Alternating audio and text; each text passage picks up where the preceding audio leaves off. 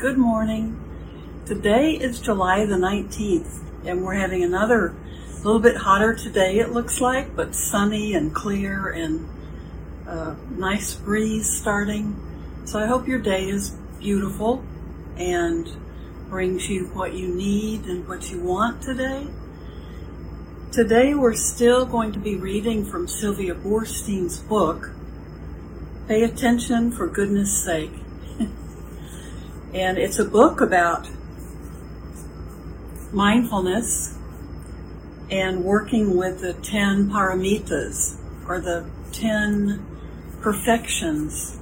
These are we think of as the qualities of the Buddha that we can strive for and become and build into our own lives, working with these qualities.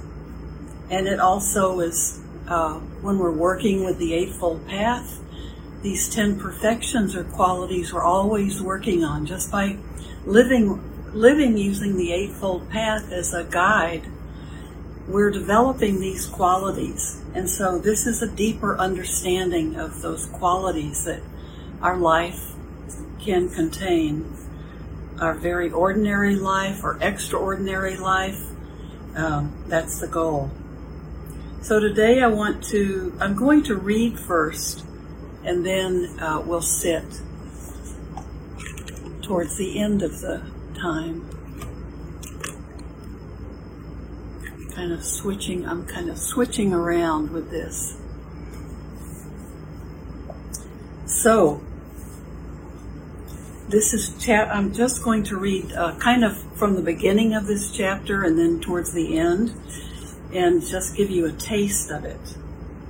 And it's not a super long chapter.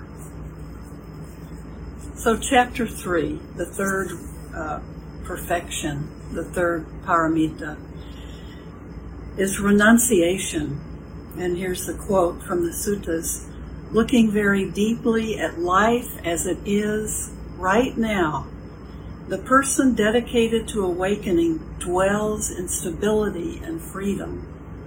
The wise person calls someone who knows how to dwell in mindfulness one who knows the better way to live alone. It's beautiful. And she begins with her chart that she drew up when she first started to teach the 10 perfections. I really like her.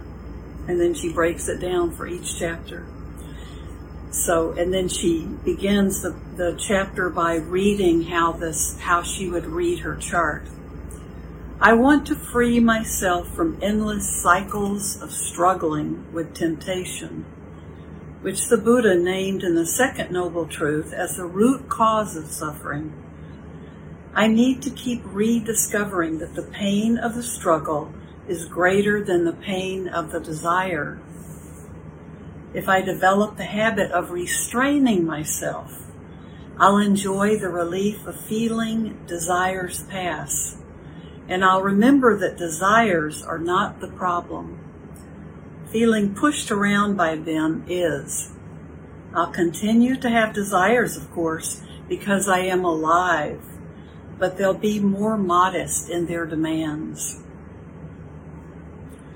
So in her chart, it would be the practice of renunciation develops the habit of restraining by realizing that insatiable wanting is suffering, the second noble truth, and is supported by discovering that everything passes, including uncomfortable desires. That's insight into impermanence. And it manifests as temperance.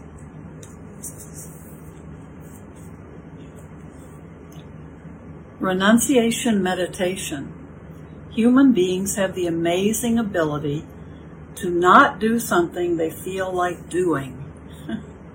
It's a big accomplishment. The mind, not just like life, is full of seductive Alice in Wonderland signs that say, think me and do this. The powerful gift of the practice of renunciation is the capacity for restraint, the ability to read each sign as it comes into view and decide whether or not that's where you want to go. Here's the meditation practice for developing restraint. First, restrain the impulse to turn the page and read on. In a moment when you finish reading these instructions, you'll close your eyes, take some deep breaths in and out, and decide what particular focus you'd like to hold for the time that you sit. You could decide, for example, I'll just feel the breath as it comes in and out at my nostrils. Or I'll just feel my chest expand and then relax with each breath. Or I'll just feel my belly rising and falling as each breath moves in and out of me.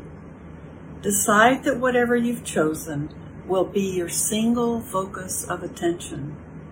Then feel the impulse arise in the mind, as it very likely will, calling your attention to move to another part of the body or to become interested in thoughts or feelings. If you keep your attention fixed on whatever object of awareness you have selected, renouncing the impulse to change, it will be the mind equivalent of saying, let's not go there. For 3 minutes, don't go there. So let's do that. Let's let this be our meditation, and then we'll keep reading. So I'll time us, and we'll take more than 3. We'll take about, I won't tell you how long, but we'll take enough. So we'll take enough. So remember her instructions. First, restrain the impulse to just keep reading the book. She wants us to stop. So that's one impulse we're restraining. We're going to close our eyes, take some deep breaths in and out, and decide what focus you'd like to hold. So that could be you're going to feel the breath as it comes in and out of the nostrils, or feel it in the chest, and then relax with each breath, or feel the belly rising and falling. And then keep remembering that that's your plan, okay?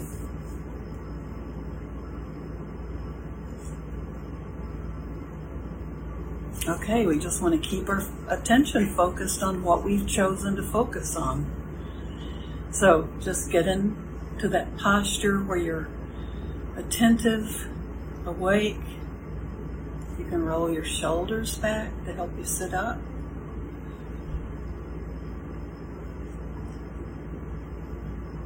Close your eyes if you can, and just become aware of your breath, of the body breathing, and just pick one of those spots.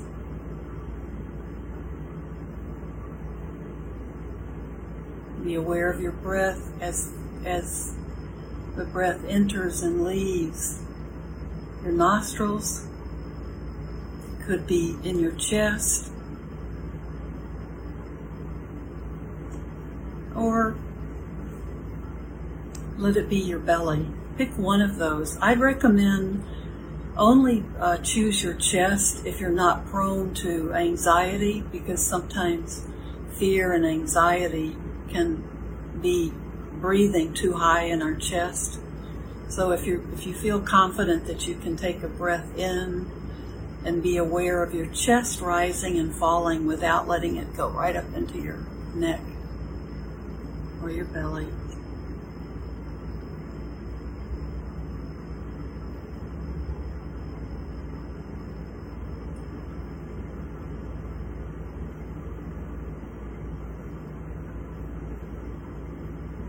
Let your focus be lightly on that spot you've chosen to be aware of your breath.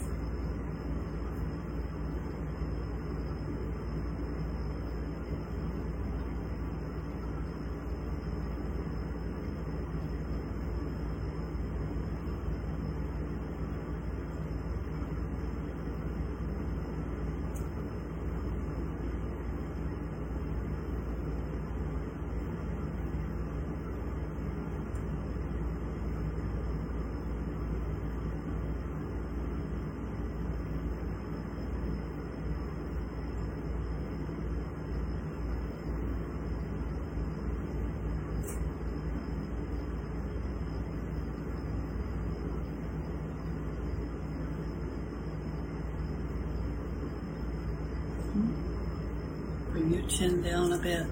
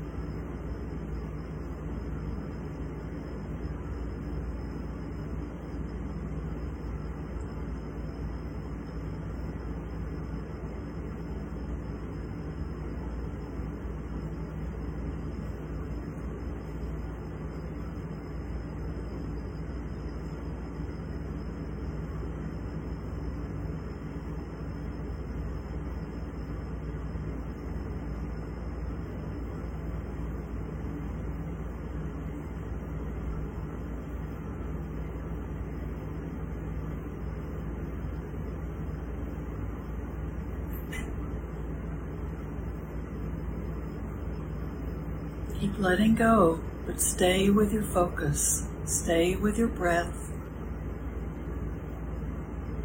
at the particular spot you've chosen.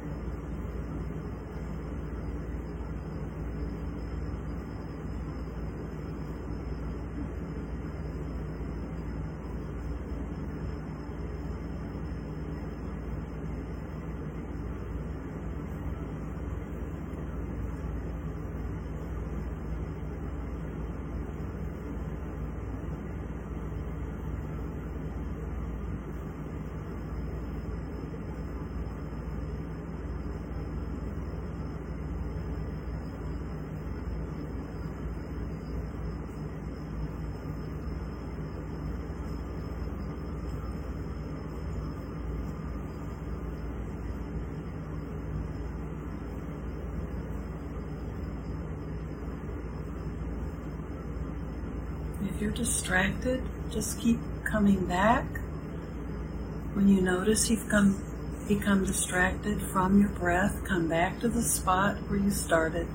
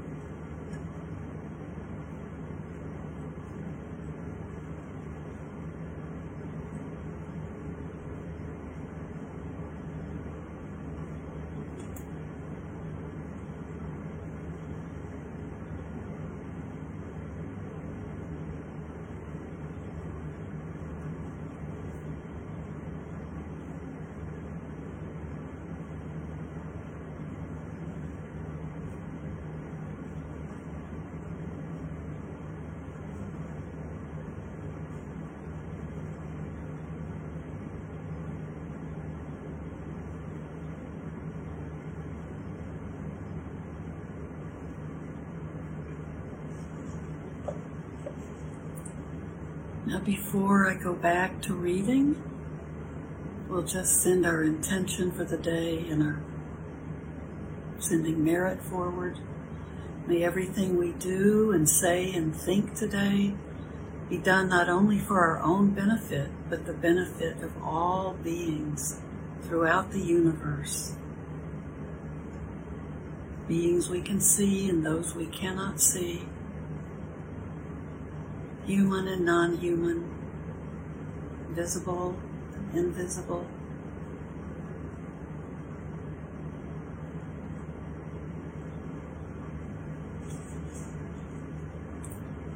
Now, did you notice that was our exercise for restraint? So, did you notice, was it difficult to stay with your breath? And this is the meditation practice for developing restraint.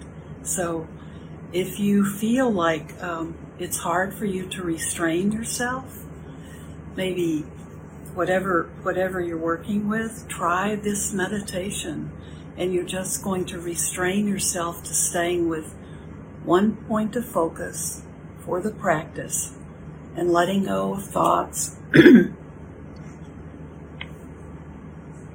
letting go of an impulse to stop and pick a time and stay with it. So let's read the next section before we move to the end of her chapter. We still have time to read. So I like that, kind of doing the meditation right inside of the chapters to get an idea. So renunciation is restraint. So we just experienced it. Just to restrain ourselves to not be restless, not to move around or let our thoughts move around, to stay focused on our breath. And we did that for about 7 or 8 minutes. The language of seduction. Messages have begun to arrive in my email with subject listings like end of season bargains you cannot resist. Yes, I can. I say to my computer screen and to the unseen sellers of something who have sent me the message, and I press delete. I never peek.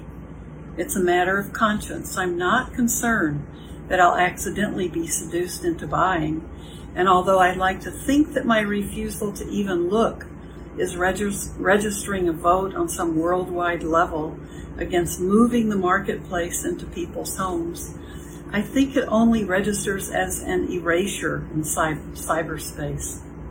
I do the same with messages I can identify as offering me information I already know, presented in a form that is designed to be inflammatory. That vote also, I am sure, does not count except to me. I get to say each time I avoid temptation, thank you very much, but I have everything I need. It's my practice, and it's a pleasure. 2,500 years ago in India, men and women who were moved enough by the Buddha's message of freeing the mind from the insistent demands of greed and anger to dedicate their lives to that possibility became monks and nuns. It was the recognized, respected lifestyle for spiritual aspirants. The community supported it, and the lifestyle supported it. For monastics, a structured, simple, celibate life provided the possibility for discovering the pain of self-centered longing for personal choices and sensual gratification, and the truth that these longings of the heart are temporary, that they pass, that the end of suffering is real. Renouncing the world, becoming a monk or a nun, living a life designed to steady the mind, was a powerful practice option. It still is. I had fantasies some years into my meditation practice when I was able to recognize the habits continually churning up suffering in my mind, and when I had enough habit-free moments to know what a peaceful, compassionate, appreciative mind is. To know that a peaceful, compassionate, appreciative mind is a possibility of taking robes. those thoughts happened on retreat. I might be sitting or walking or drinking tea, and I'd had the thought, everything is just fine. The thought was not connected to the fact that the meditation hall was very quiet, or the day was beautiful, or the tea was a lovely new flavor. My mind was just fine, poised, at ease.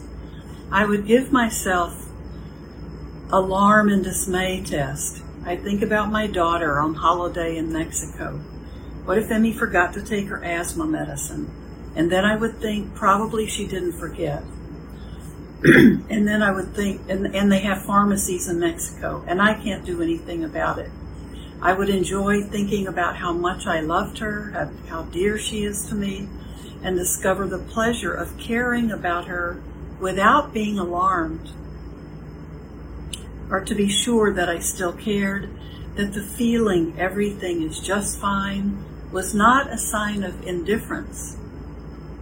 I would think about the suffering in the world, wars and poverty and sickness, and the fact that half the world goes to sleep hungry.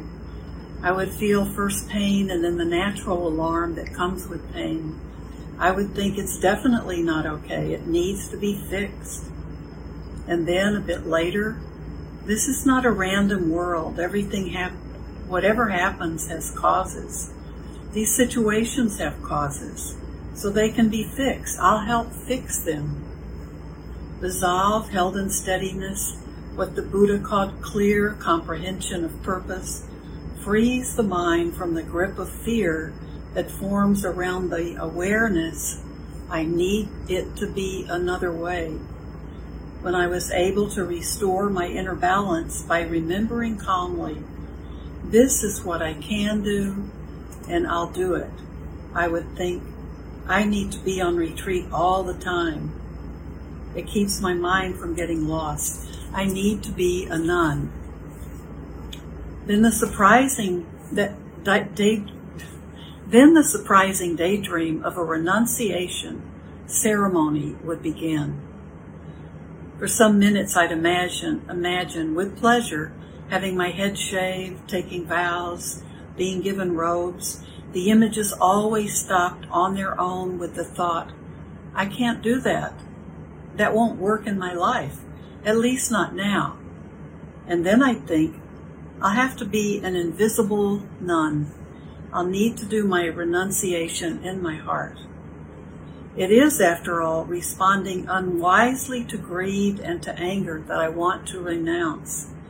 Greed and anger, wanting and not wanting, will happen for me forever, I think, as long as I am alive. They feel like a part of the natural response system of my body and mind. What I want to renounce is heedlessness.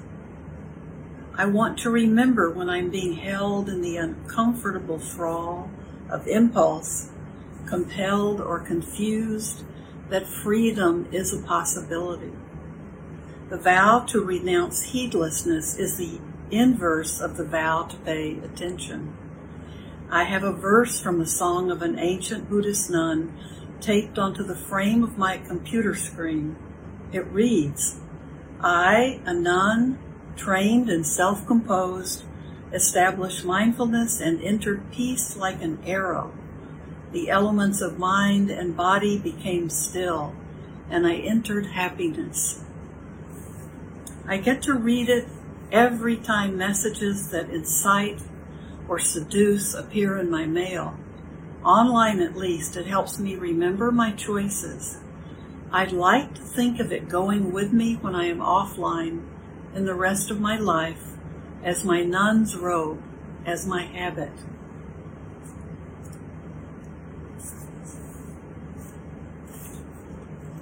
I like that. And if we go to the end of this chapter, the decision, now I'm skipping probably 8 pages. This decision is just for now, everyday renunciation practice. The point for me of my renunciation practices is that they continue to teach my mind that the imperative it feels, I must have this right now. I need to do this my way, is not true. The tension of desire in the mind is uncomfortable, but the lesson for me is always the same. The imperative passes, not because I have willed it away, but just because it passes like everything else. It's thrilling, which is an odd word to use about a renunciation practice, to be able to say, I have desires, but I am not trapped by them. I have some long-term lifestyle rules, a Sabbath day each week, particular foods that I do not eat, that have become so routine that they aren't a difficult practice for me. So I periodically take on new rules when they present themselves, if I think they'll be helpful. 2 years ago, I gave a gift, larger than one I would normally do without asking Seymour, my husband, to a cause I support. I decided I would balance my unilateral decision by not buying fresh flowers on Friday afternoon for the next year, a long-standing habit pleasing primarily to me. You really can buy flowers, Seymour said when I told him my plan. It's fine about the gift. You don't need to balance. It's been a good practice, though. I pass the flower shop as I do my Friday shopping. I stop to admire the display. I watch the flowers change with the seasons. Often I feel like buying some. I listen to my mind make up reasons. It's been more than a year now. These are so pretty. Tom and Mary are coming for dinner. I really should be supporting the local flower growers. So far, I pass them by. That the important lesson, one that is still working, happens when I am halfway down the street and realize that the tug at my heart that was present in front of the flowers is no longer there. Life is easier without imperatives. Outside a vowed community with shared rules, everyone's life is different, and so I can't imagine what would be a valuable practice for you. But I invite you to think about choosing something you could give up for some significant period of time that you like enough so that you'd notice its absence, but not so much that you or your family would be in discomfort. Then see what you learn. Remember, it's not about becoming stoic. It's about becoming intimate with the nature of desire itself. Desire pulls so hard, it's surprising to find that it's empty. So, there's lots in between. So, this book, I really like this book. Pay attention for goodness sakes. For goodness sake. By Sylvia Boorstein. She's a very well-known teacher in the Insight tradition. So the next paramita we'll work with is wisdom. So let's say this morning, before we leave, I'd like to do our intention for Ukraine, and I'd also like to add Sri Lanka to this list, because we know their economy has just fallen apart, and there's lots of concern in the country. They can't get gas, they can't get heating fuel for their cooking or for their homes. There's not enough food. But the Ukraine, as we know, things are very bad there, and there's lots more bombing going on, and the situation is not improving at all. So this, and at 11 a.m. Central Time, if you have this intention on your mind, or if you want to recite it, there are a lot of other people throughout the world doing it together. So this is for loving kindness and peace in Ukraine. Our intention is that peace in Ukraine be immediately, completely, and permanently restored in that country with no further loss of life, and that the country maintain its sovereignty as an independent, democratic nation. And our thoughts our intentions go out also that Sri Lanka survive this economic crisis and that their country remain independent. So, thank you everyone for being with me. It's been my delight, and you're an important part of my practice, and it's wonderful seeing some names I haven't seen in a while. Michael. So have a beautiful day.